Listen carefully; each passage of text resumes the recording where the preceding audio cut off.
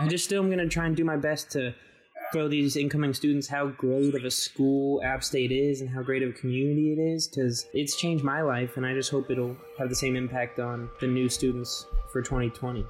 Rising senior Justin Marks is one of our student orientation undergraduate leaders, or SOLs as they are known. From canceled events to cool class assignments, Justin shares his journey this past semester, along with his thoughts on his redefined role as a SOL with the move to online orientation. In this final edition of Engagement Interrupted, our 10-part series on Appalachian student leaders in the wake of the coronavirus crisis, we step into summer as we look to welcome our incoming students via a new online format. And I think you'll agree, Justin's use of the term pursue positivity is just what we need in these crazy COVID times. We've been practicing virtual icebreakers, so it's been fun. Justin was at home with his family in Georgia when news broke about Appalachian's extended spring break. And at first, it was pretty welcome news. I was like, sweet, another week off school. That's fun. So everything kind of went up in the air. There were so many questions, and my strong plans became big question marks.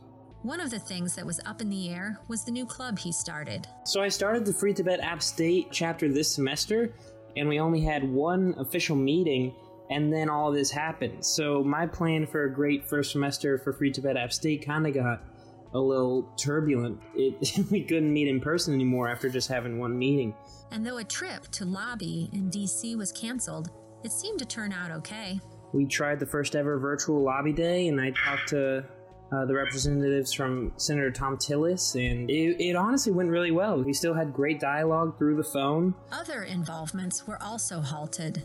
As far as being a part of ACT Team, that was a little bit of a bummer. We had a bunch of events kind of get canceled towards the end, like Don't Throw It Away had to get canceled, and Farm Day of Service had to get canceled. And his fraternity? I'm involved in Phi Gamma Delta. Our big fun spring formal had to get canceled, which I think a lot of guys were bummed about, me included. But you can't really go and stuff 50 guys into a hotel while everyone's trying to social distance. With everything else getting switched up, it didn't take long to learn that orientation had major changes ahead, too.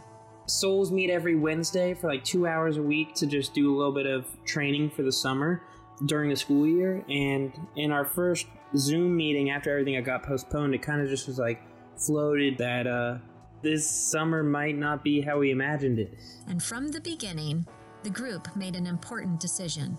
We decided as a group to just try and stay positive, pursue positivity, and just try and make it work, because there's a bunch of new students coming in that aren't going to have the same orientation experience that we had. So we've been trying to adapt how we do that, and it's going to be an adventure. It's going to be a journey, but I'm pretty excited. But realistically, it wasn't what any SOL signed up for, to stare at the computer screen for multiple hours a day. But that's not what any of the incoming freshmen signed up for either. So we're just gonna try and make the best of the situation and have fun and get them excited to come. Everyone, there's a collective little bit of sadness that we're not going to be able to create those in-person friendships over the summer. But we've honestly been still having a bunch of fun through Zoom. They're my favorite Zoom calls, to just try and make icebreakers work through a computer with everyone hundreds of miles away. And though they won't be together in person, there's so much he is excited about. I'm excited to see, hopefully, some energetic new students that are just excited to have their first of college and get out here and have a good time. Because I know seniors in high school had everything wiped away, from prom to their graduation to their send-offs from high school. So hopefully it'll just be a bunch of energetic new students ready to learn a lot and get involved. Justin still has important goals and messages he hopes to relay to new students. My goal is to just help students come in and realize it's not all about the university, it's about the community as a whole, and that the best way to grow is to become an active citizen. My big hope is that the incoming students understand that this is the greatest time of their lives, and it is a time to keep an open mind, to challenge everything you've ever known, and to explore who you can be, because it's the greatest time ever to do that. And does he really think online orientation can work? I think we can. we're still going to go through all the same information. I'm still going to try and bring some energy to tell them all my favorite parts about Boone and the App State campus and their surrounding environment. I hope it's just as educational as an in-person orientation. Bringing the energy through a computer screen can be hard, but Justin has at least one idea. I think I can be really goofy through the computer screen. I gave myself a quarantine haircut, and I have a mullet now. So I was thinking I might put my mullet up, and then at the very end of the Zoom, I'll drop it down and be like, App State's a fun place to be, baby. I don't know. I was just gonna try and make it fun. With all this genuine positivity, and I believe it is real, it's good to know Justin is human too. Just a really positive human. But I can't just say it's not all, roses and rainbows. There's a little bit of sadness and grieving for the summer we kind of lost. But, we just got to try and make it the best we can and pursue positivity the whole time. As a sustainable development major, this crisis has further developed what's important to him. My specialization within sustainable development is community, regional, and global development.